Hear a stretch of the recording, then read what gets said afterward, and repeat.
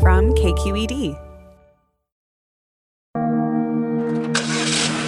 From San Francisco Drive East, over the Oakland Hills, beat traffic through Walnut Creek to Highway 4. Past new houses being built off to your right and drive until you reach some box stores. You're here. Antioch. A lot of people are heading out to the suburbs, some by choice, but others are being forced out because of rising costs in the city. It's not just happening in the expensive Bay Area. It's a phenomenon happening in Seattle, Atlanta, Chicago.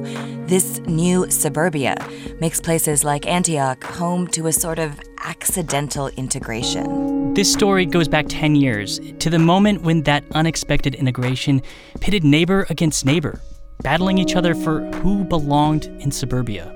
I'm Devin Katayama. And I'm Sandhya Dirks. You're listening to American Suburb, the flip side of gentrification told through one town. Chapter 1, The Tipping Point.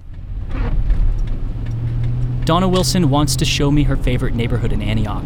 It's raining as we get into her SUV. We're going to take a stroll down Shannondale. And Shannondale is the street in Antioch in a little subdivision that had the best absolute Christmas decorations I've ever seen. Even though it's just a couple of neighborhoods away from where she lives now, Donna Wilson hasn't been back to Shannondale Drive for years, since after the recession. Not since the reality of underwater mortgages, foreclosures, and families falling apart. This house right here, I think this one was like a Toy Story house. And if you look, it's a double story. They had toy soldiers pretending they were coming in and out of the windows. Donna Wilson says when she moved to Antioch in the late 90s, it was her dream to live on this block. Shannondale and Antioch had that suburban promise of quiet, safe streets and neighbors you wanted to know. Cars would literally park along the street and in the driveways and in the cul-de-sac there. And every single one of these houses, like that house right there, they always had a card table and they would hand out hot chocolate to all the walking families. Donna's the kind of woman who gets emotional about the past. To her, Shannondale is about belonging. She's a self-described Air Force brat. Her family moved around a lot as a kid. She eventually ended up here in Antioch, where the rent was cheap and where she and her longtime partner and father of her kids could raise children. Donna still tries to fight that sense to pick up and leave, and she wants different for her kids, which is why she's staking ground in Antioch.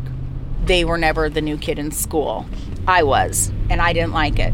So for right now, I know that I was able to give them something that I wasn't able to have, and that's a foundation of stability, a presence, and to be able to have lifelong friends. It's a great feeling to have. It's a great feeling to belong. Everyone has a different story about what started it, the problems, what they think the tipping point was. When the tensions around the changes out here, the growing diversity, the booming population sort of erupted, when neighbor turned against neighbor. What was clear was more and more Black people were moving into subdivisions like Shannondale. Many of them were buying their homes. A lot of them were renters moving into homes that had been built for middle-class homeowners. Some of those renters were using Section 8 affordable housing vouchers. If you talk to Charles Glasper with the county NAACP, his tipping point was a doctored photograph. It started with a woman by the name of Kirby Bell. Kirby Bell was a Section 8 recipient who lived at a home, but her neighbor had an expensive motorcycle and an expensive car. Someone took a snapshot of her neighbor's vehicle and motorcycle and cut and pasted in her garage, and then ran this issue that this woman is on Section 8, has this expensive motorcycle, an expensive car, ran it in the newspaper, and that sort of got the ball rolling. The implication was that Section 8 recipients were gaming the system. They could afford high-end vehicles, but were living in nice homes on the government's dime. And even though that photograph was photoshopped, a sort of fake news, Kirby Bale would end up losing her Section 8 voucher and her home. 2007, 2008, this was a war zone. Charles is sitting with Willie Mims, another longtime member of the regional NAACP. They were going to do everything possible to rid this city of Section 8 people. Both Willie and Charles live in Pittsburgh, one town over. Pittsburgh had been integrated, but for Antioch, it was all new. And there was constant scrutiny on these newly arrived black families, says Charles. And it became so bad that even though I'm a Section 8 recipient and my kids could be in the backyard playing basketball, they would call and report, hey, they're in the backyard playing basketball. They're creating too much noise. Mm-hmm. And they would come. The police. The police would come to the house.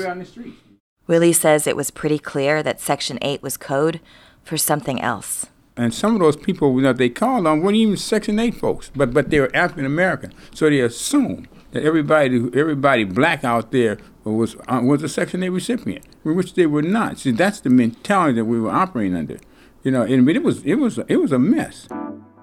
The story that older homeowners told, both black and white, was that their new neighbors, the renters, were downgrading property values.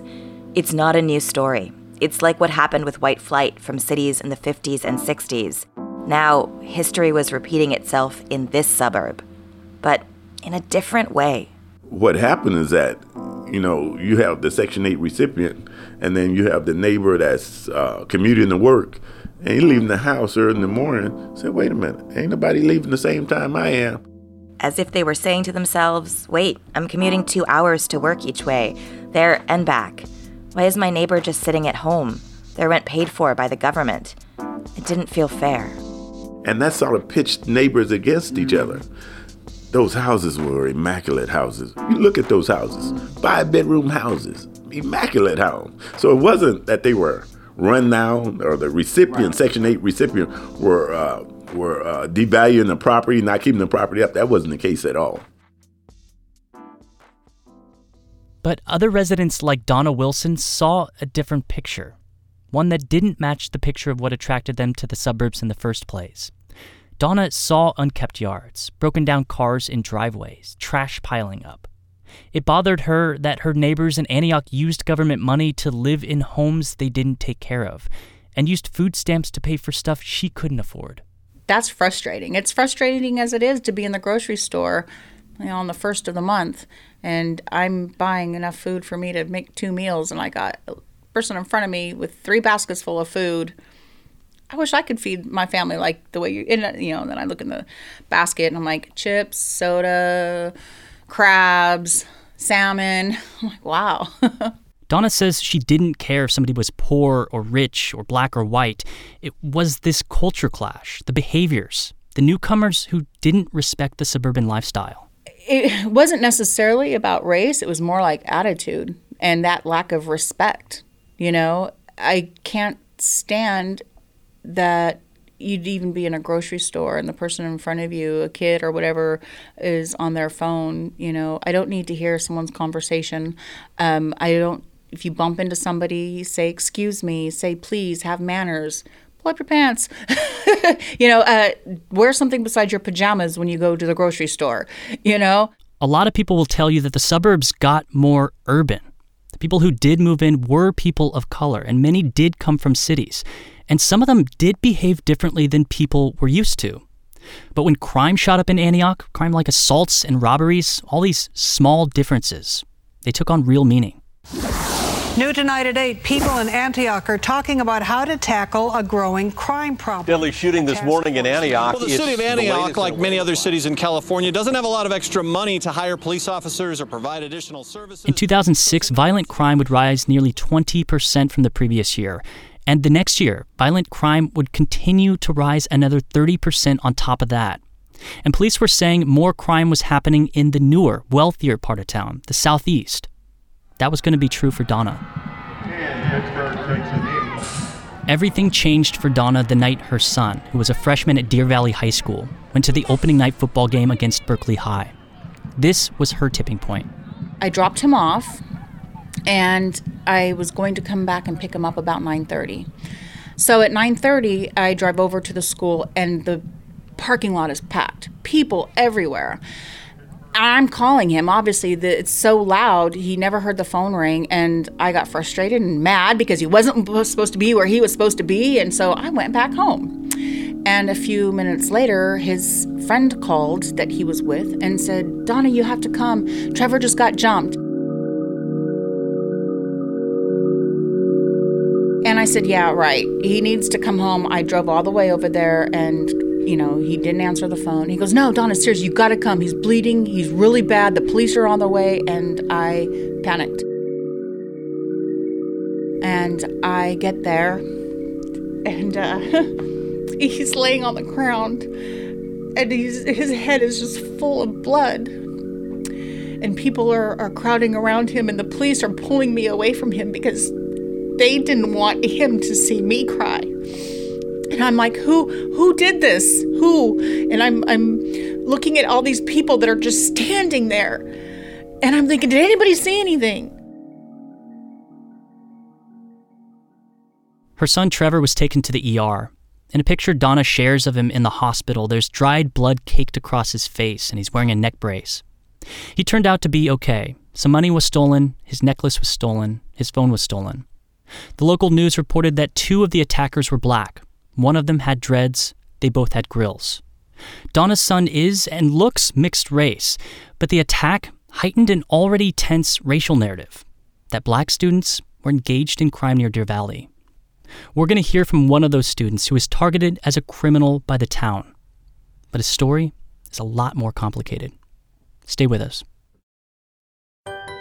Support comes from the San Francisco Foundation, proud sponsor of American Suburb. The San Francisco Foundation works with its donors and community partners on a bold equity agenda for greater racial and economic inclusion for everyone in the Bay Area. History tells us that when community leaders, nonprofits, donors, residents, and business partners work together, all Bay Area residents benefit. Learn more at sff.org.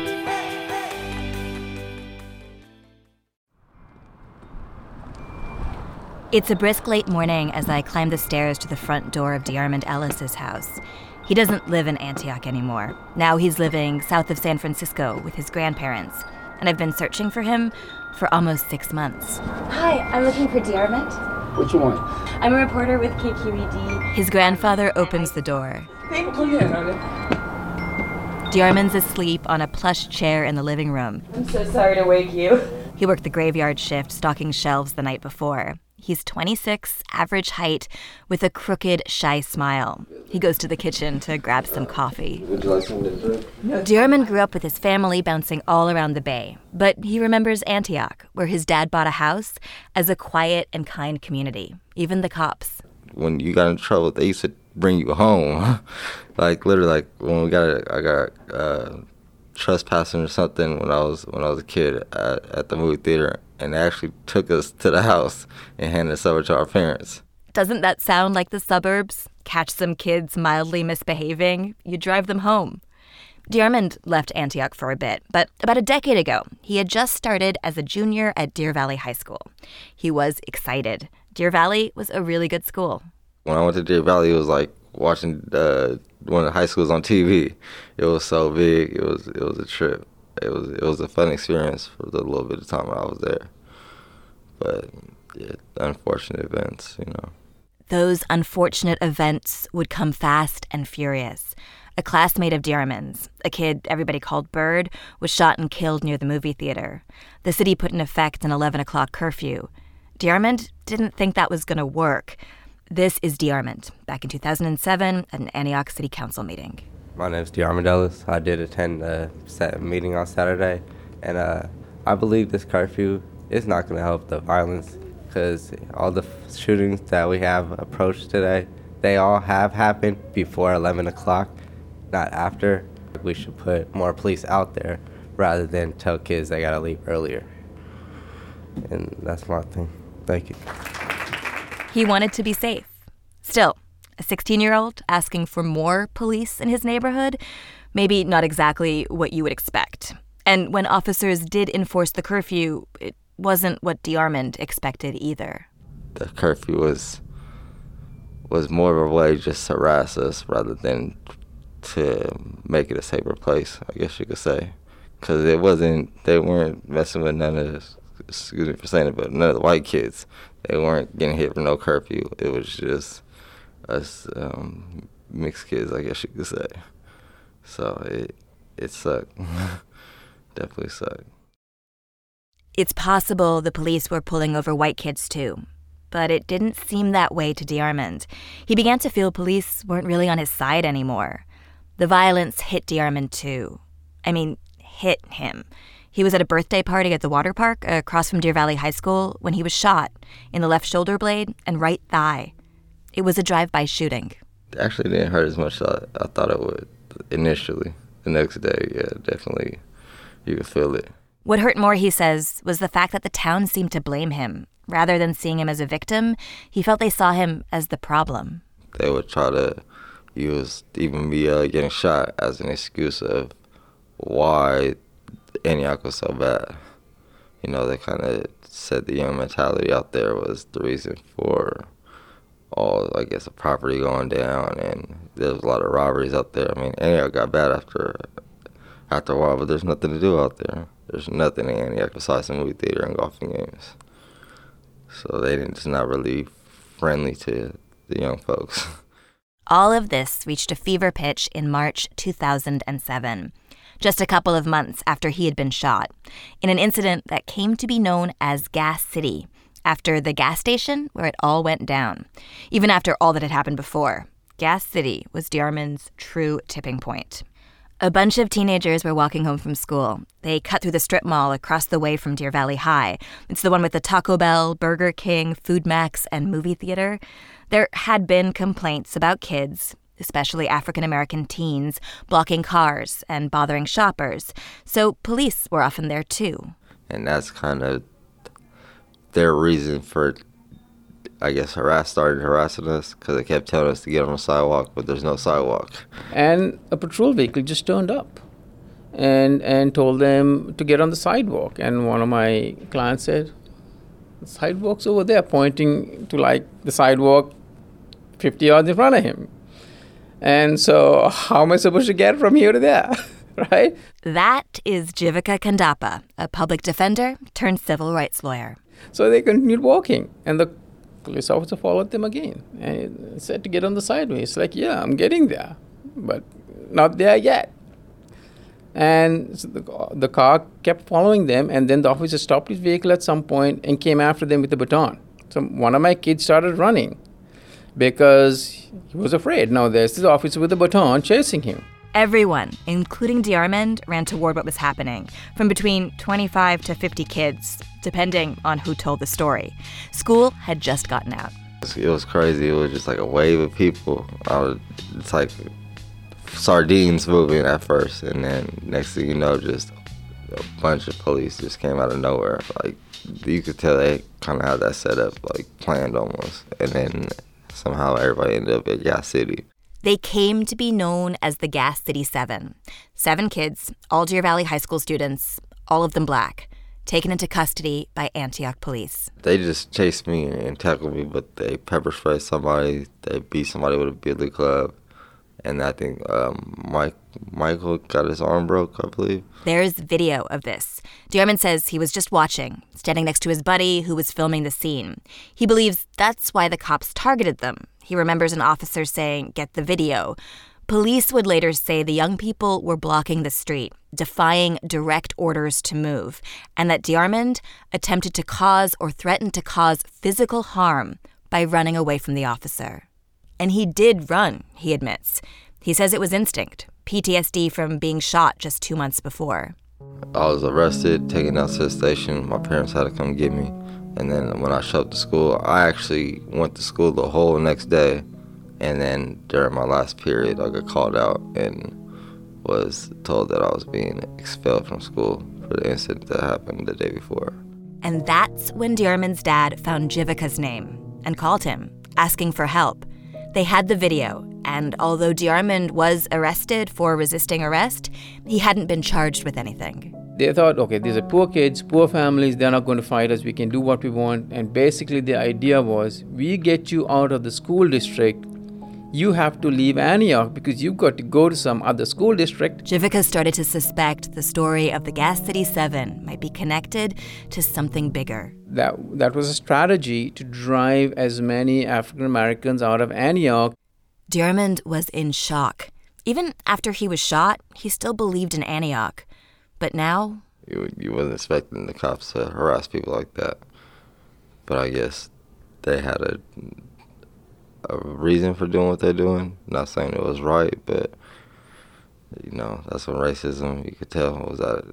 I never experienced racism like that, honestly. You hear about it, but when you see it directly, it was something different. It was an experience. DeArmond says he owes Jivika a lot.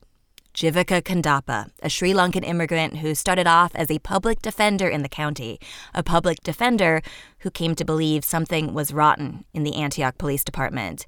He was barely a month into private practice when he took on DeArmond's case pro bono. He didn't yet know that would mean defending DeArmond at an expulsion hearing in the auditorium of the Antioch Unified School District, a scene he describes as a kind of kangaroo court. There were these 20 police officers in full uniform at the back, show of force. And I'm thinking to myself, this is an expulsion hearing. The police officers are not on trial. Why are you guys here? And also, I think they did that because they did not want those officers who attacked those kids and pepper sprayed those kids cross-examined. So they were there to intimidate.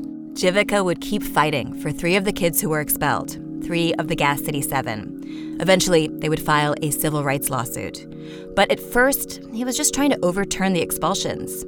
Then something weird happened. He called one of the kids' mothers to update her on the case. I asked her how she's doing, just checking in with her, and she said it's been tough because she's been living in her car and she has no place to live. I said, wait, what happened? And then she told me what happened with her Section 8 voucher. And I didn't know about it. I said, that's insane. I'm going to represent you. Her Section 8 voucher had been revoked, but he says without a proper appeals process. And as he began to look into it, he became convinced the city of Antioch was trying to evict Black people living in subsidized housing, and that Antioch police was targeting Black kids and getting the school to expel them in order to do it. The police, the school, the city, they would all deny this. Donna Wilson says she knows what racism looks like. Even though she's white, her partner and the father of her 2 kids is mixed race. She shows me a picture of him. His name's Jason. Donna says Jason is part white, part Black. But, he takes his shirt off. He's as white as you and I. That's him right there. But you wouldn't know that. But I've been with him in situations where he was forced to lay down on the ground with a gun drawn on him because he fit the description of somebody robbing a store in the mall. That was not here, of course. Donna says there have been times when Jason's been treated differently out here by Antioch police. She says one time Jason was pulled over by this cop, and at first the cop had this attitude. Once the officer found out he knew Donna, the officer's demeanor changed completely, and Jason was let go with a warning. She admits that this has changed her perception of police over the 26 years she's been with Jason. But even after seeing these things, Donna trusted the Antioch Police Department. About a week after her son was attacked, Donna is sitting at home when someone calls. I answer the phone and identify, yes, this is Donna, and this gentleman on the phone says, my name is Jim Hyde. I'm the chief of police. And I freaked out because I'm thinking, why is the chief of police calling me? What did I do? I'm home. Why are you calling? And he said that he heard about what had happened and that he wanted to give me his personal guarantee that he is going to do everything he can to find out, who did this. And I was just speechless, to have somebody in a position such as that to reach out to me. It meant everything. Chief Hyde wasn't the only one who reached out to Donna. The leader of a neighborhood group did too. This group was called United Citizens for Better Neighborhoods, and its members wanted the same thing that Donna wanted. They wanted to protect their property, their family, their homes, their way of life. The leader of the group was a man named Gary Gilbert. And like a lot of people in United Citizens, Gilbert felt somehow the inner cities of Richmond and Oakland were moving in. There was those individuals that happened to come from economically disadvantaged areas of the Bay Area. They came to Antioch, and majority of them that were Black, that were causing problems in the community. And I'm not ashamed to say that. Not ashamed, because Gilbert is black. I mean, it was an embarrassment to me as a black man to see that the vast majority of people that were causing problems in Antioch were black, because that was a reflection not only on them, but that was a reflection on me too. I reached Gilbert by phone in Southern California, where he lives now. My view is, and has been and always will be, is that you had individuals that happened to be black that came out to the suburbs with that same gangster thug mentality, and they happened to be black, and started terrorizing their neighbors and started terrorizing the community, and the community fought back. Gilbert says it didn't bother him when leaders from the black community accused him of betraying them for creating the Citizens Group. Gilbert wanted a safer community. He was willing to get involved, so he had to brush off some of the name-calling. He's an Uncle Tom. He's a sellout. He's a disgrace to the black community. I was called a house nigger and everything else that you can imagine under the sun. United Citizens had been called a racist group, something that Gilbert found laughable. That assumption was absolutely ridiculous. Gilbert told the growing membership of United Citizens not to let the issue of race hold them back. One thing that I always told individuals in UCBN that happen to be white is that you absolutely have to stop allowing yourselves to be subjected to white guilt. United Citizens turned to the one place they felt like they could go to get help. It's the place where most of their tax dollars go, and the place they felt like had the most power: the police.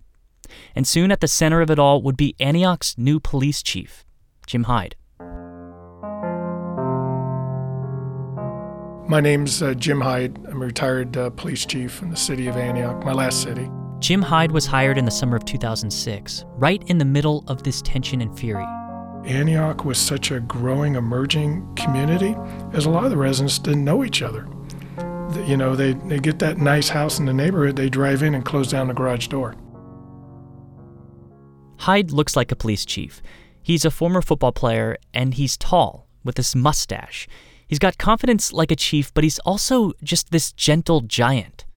Hyde and his wife were both working in law enforcement, and several cities were recruiting him, including Antioch. Antioch was the last city we visited, and we sat down, we had lunch in their little downtown area that really was, you know, you could see it needed a lot of love and attention. And I said, "So, honey, where do you think I should apply to?" And she says, "Antioch." And I said, "Really?" I said, "It's kind of a diamond in the rough. I mean, there's great potential here, but..." And she says, "Because you can do the most good here." The city wanted Hyde to lead a special team of 4 officers called the Community Action Team, or the CAT team. Its focus was neighbors and housing. Hyde worked with groups including United Citizens to flesh out where crime was happening. Sometimes the complaints would be for loud parties or fights, and there were extreme cases too, like the time someone was firing off a gun in their yard. But sometimes they weren't even complaints about crime at all. How much did the us versus them come into some of the complaints that the police department was seeing? Because there's a lot of people who felt like, people were just... Were you getting false complaints? Yeah, were you getting false complaints? That were based on more prejudices and perception than actual reality. We would receive false complaints, and the officers were pretty good at filtering out, saying, there's nothing there, boss. We're going to move on to the next one. So our emphasis was document. And they did document. In the first year the CAT team operated, most of the complaints were about Section 8 homes on one side of town. The southeastern part of town, of Highway 4, they were concentrating so much on that area because they felt that the Section 8 people were bringing in all of these criminals and things. That's Willie Mims again, with the regional NAACP. He says the CAT team was focused on the part of town with the new homes, the new high school, the new shopping mall, rather than on the other part of town, which he says actually needed policing. While they were concentrating so much on that area, the real criminals were moving into, setting up shop on Sycamore. Sycamore Street. It's still notorious. And it was in the part of town that had more Section 8, more poverty, and historically more crime. Willie claims the CAT team wasn't following crime. They were following the complaints.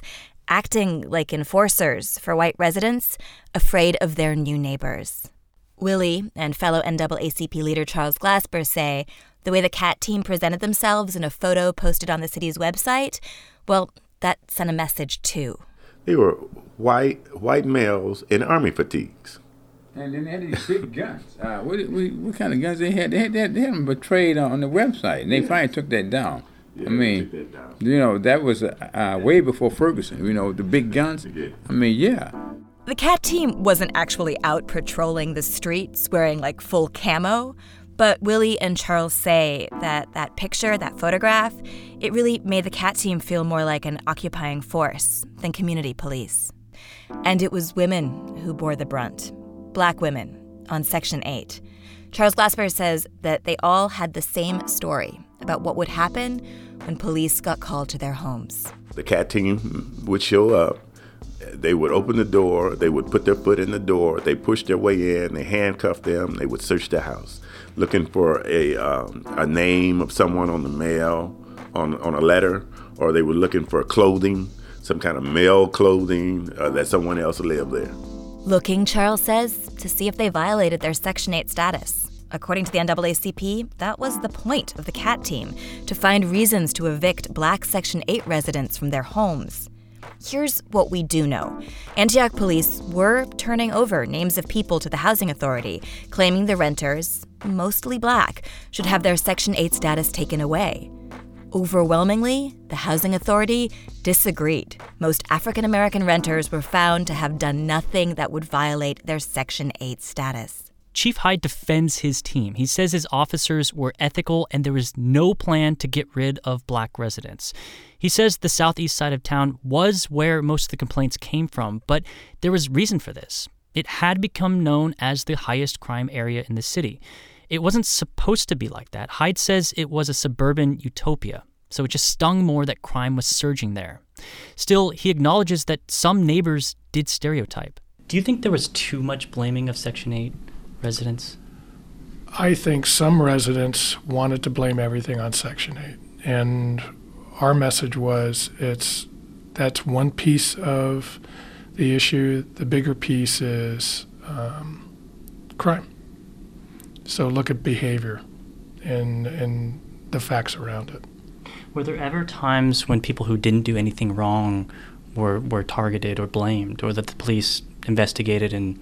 Oh, absolutely, yeah. Yeah, and again, that's that perception piece, and that's why I think we can do a better job of educating our communities around culture. The depths of the tensions between old and new neighbors, poor and rich, Black and white, they would surface in a series of unprecedented town meetings. Antioch called them quality of life forums.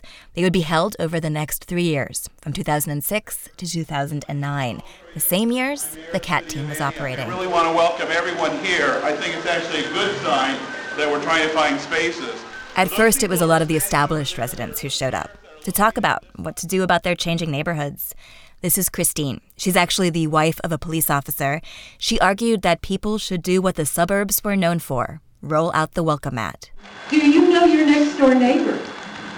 Do you? Some people do not. When I moved into our subdivision, because we were all brand new and had no friends, we met everyone.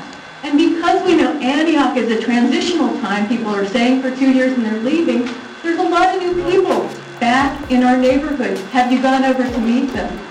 Yes, no, maybe. I don't know. I don't like what they drive. They look different than I do. Big deal. Go meet them. Go say hello. Another woman named Crystal points out that for her, that didn't work. When I told all of my neighbors that we were going on vacation, the teenagers at the end of the street used that opportunity to break into our home while we were gone. So I've had my mail stolen from my mailbox, which led to identity theft. I've twice been caught in a melee up in Deer Valley when I had my 7-year-old daughter with me. I don't even go to Knoll Park anymore because of the atmosphere up there. The meetings continued. Public airings of real problems. Elected officials and residents who supported the CAT team would insist the issues playing out in public now were not about race. They said it was about behavior. This was repeated time and time again. It's behavior, not race. Whether you're poor, whether you're rich, you're always welcome to live in this city if you are a law-abiding citizen. But be assured, if you come into the city and engage in criminal behavior, our citizens will report you, and our police department will act upon those reports. That's all I got to say. Thank you very much. Over time, more Black residents and more Section 8 residents began to show up at the meetings and speak up about what was happening to them. This is one of 5 wonderful letters that the citizens of Antioch would send us. You all haven't been in this house for 2 weeks, and it looks like a dump. The screens are off while cutting your lawn. I don't know, that's a misprint on his side. Just load up the U-Haul and go back to Richmond or Oakland. You don't belong in Antioch. And the women who accused the CAT team of targeting them, they came forward too, to testify that they felt like they were being pushed out, not just with letters, but by force. When I asked the CAT team why they were entering my home and why they were rummaging through my drawers and closet, I was told by one officer to shut up or they would detain me by putting me in one of their police cars. People who can sit here and say that it has nothing to do with race really need to take off those blinders and get educated on the facts. That's all I have to say. Thank you. I'm a law-abiding citizen. I do nothing but work and pay my bills. I gave up my Section 8 because of the stress and the pain that it was causing me. But just to let you know, I still stay in that same very home, and I'm not going nowhere.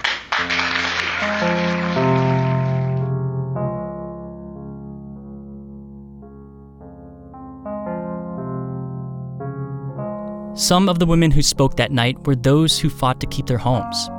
A group of them would file a civil rights lawsuit against the city, claiming the CAT team was discriminating against them and trying to drive them out of town. The lawsuit was eventually settled.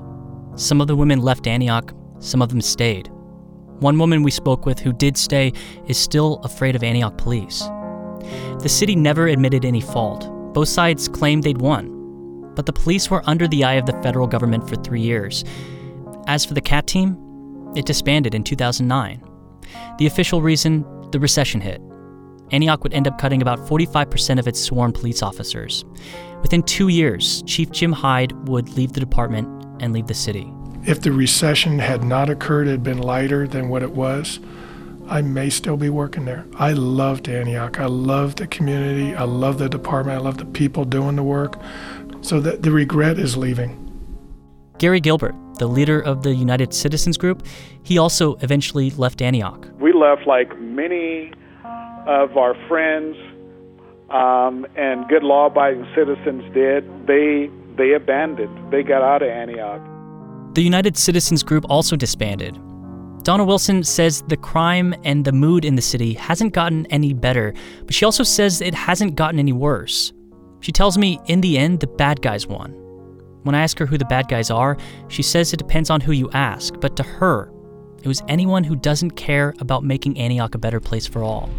The responsibility of belonging isn't really created by the city. I think it's more of a community. It starts with the community. It starts understanding who your neighbors are, getting to know them. What happened 10 years ago changed people's lives. It changed DeArmond Ellis's life. He's the young man who got expelled from Deer Valley High School, the one who sued the city. Eventually, the city would settle that lawsuit as well. But that took time. Getting a little bit of money, I mean, that's always good, but at the same time, it wasn't going to change or bring back some of the things that I definitely missed out on. Things as simple as just being a teenager in Antioch and graduating with your class. And some things with more lasting impact. DeArmond never went back to Deer Valley High School, and he never ended up getting a degree from an accredited high school. It just sucks. No, we didn't do nothing. I didn't get to go to prom. I didn't get to do none of that. I didn't get to graduate on stage. But has Antioch been able to go forward, to heal these racial divides, to welcome new neighbors into the fold? To find out, keep listening.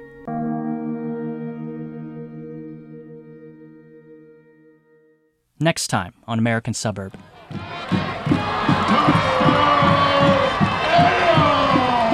We've seen a lot of people that have come to these games the last couple of years that I haven't seen at Antioch games for 20 years.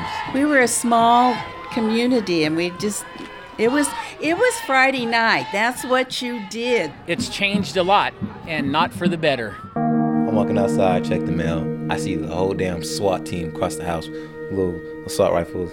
I'm like, blood, what is happening? Almost all these players are black players, and all these players are almost all white players. Mm-hmm. One of the things that probably was most disturbing for me living in the community was the perception by many that the best days of Antioch High School were in the past. It's not their era no more. They got it, like, they're on, not to be rude, they're on their way to death. They have their time, let us have our time. What a high school football star can tell us about the future of Antioch. I'm Devin Katayama. And I'm Sandhya Dirks. American Suburb receives support from the San Francisco Foundation. It was edited by Julia McAvoy. Executive producers are Holly Kernan and Ethan Lindsay. And if you like American Suburb, subscribe to us and rate us wherever you get your podcasts. Thanks for listening.